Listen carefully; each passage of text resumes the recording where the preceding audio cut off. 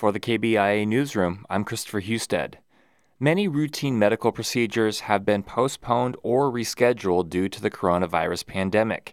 But there is one common medical condition that cannot be put off so easily: pregnancy. KBIA's Rebecca Smith takes a look at the current recommendations for expectant mid-Missouri mothers. Every year on her birthday, Jordan Parshall says her parents tell the story of the day she was born. But it's kind of funny because none of it is written down. They don't actually remember it the exact same way.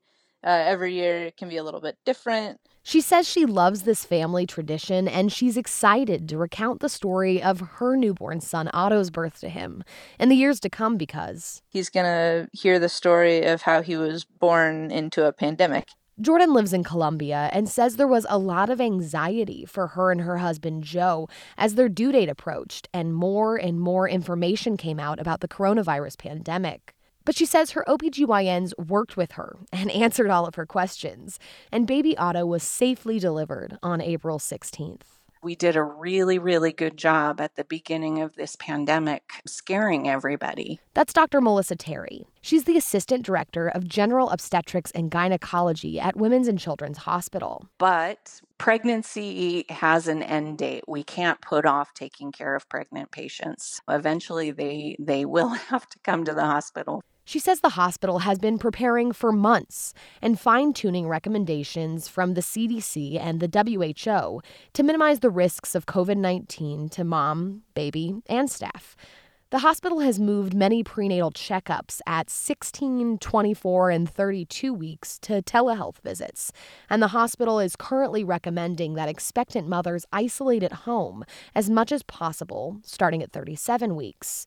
This way, the risk of infection is minimized, COVID-19 testing can be done at 38 weeks, and ideally, a scheduled induction can be done at 39 weeks. The thought process behind that is to decrease the risk of separation of moms and babies. Terry says the hospital has increased their capacity for scheduled procedures and stressed that separation is entirely voluntary.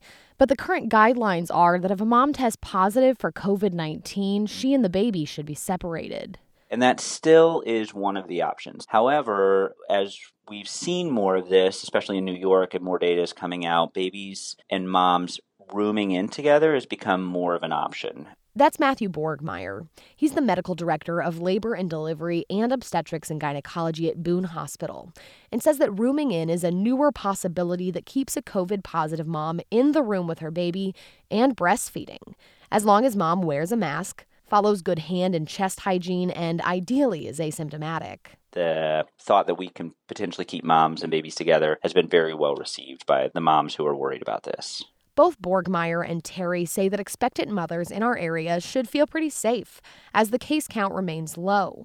And they point to other safety policies like improved personal protective equipment for staff, a one-visitor policy, required masks for all visitors, as well as screenings and temperature checks at the door of the hospitals. Back at Jordan Parshall's home, she says their dog Alfred loves to lick baby Otto's toes, and Otto calms down whenever he gets to dance with Dad.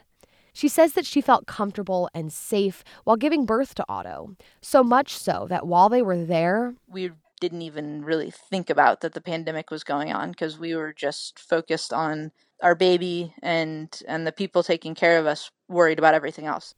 For KBIA News, I'm Rebecca Smith.